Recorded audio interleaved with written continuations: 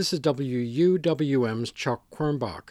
The Kenosha Common Council has okayed an intergovernmental agreement with the Menominee Nation that the Wisconsin tribe says will lead to a casino and entertainment complex being built along I-94 in Kenosha County. Council members voted 11-6 in favor of the project last night.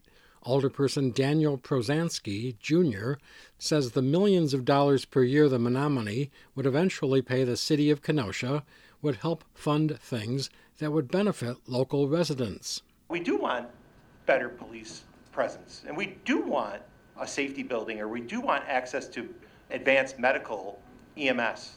And this is a way, not the way, a way to help offset some of those costs. Alderperson Dominic Ruffalo voted against the Menominee proposal. He says because of changing technology, he doubts tribal casinos will be very popular in coming years.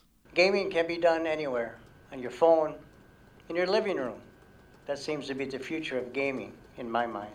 With Kenosha Common Council approval now accomplished, the intergovernmental agreement moves to the Kenosha County Board. Joey Awanape chairs the Menominee Kenosha Gaming Authority. He says there's work to do, especially to convince county supervisors that the casino and entertainment complex would not cause big local traffic problems. The traffic will be just coming right off of 94. They're not going to be driving through Somers and, all of the different suburbs. They'll be just heading directly to the casino and then back onto the interstate. If the Kenosha County Board okays the Menominee's plan in about 2 weeks, Wisconsin Governor Tony Evers and the Interior Department would still have to approve. Awanape says he likes the tribe's chances with both.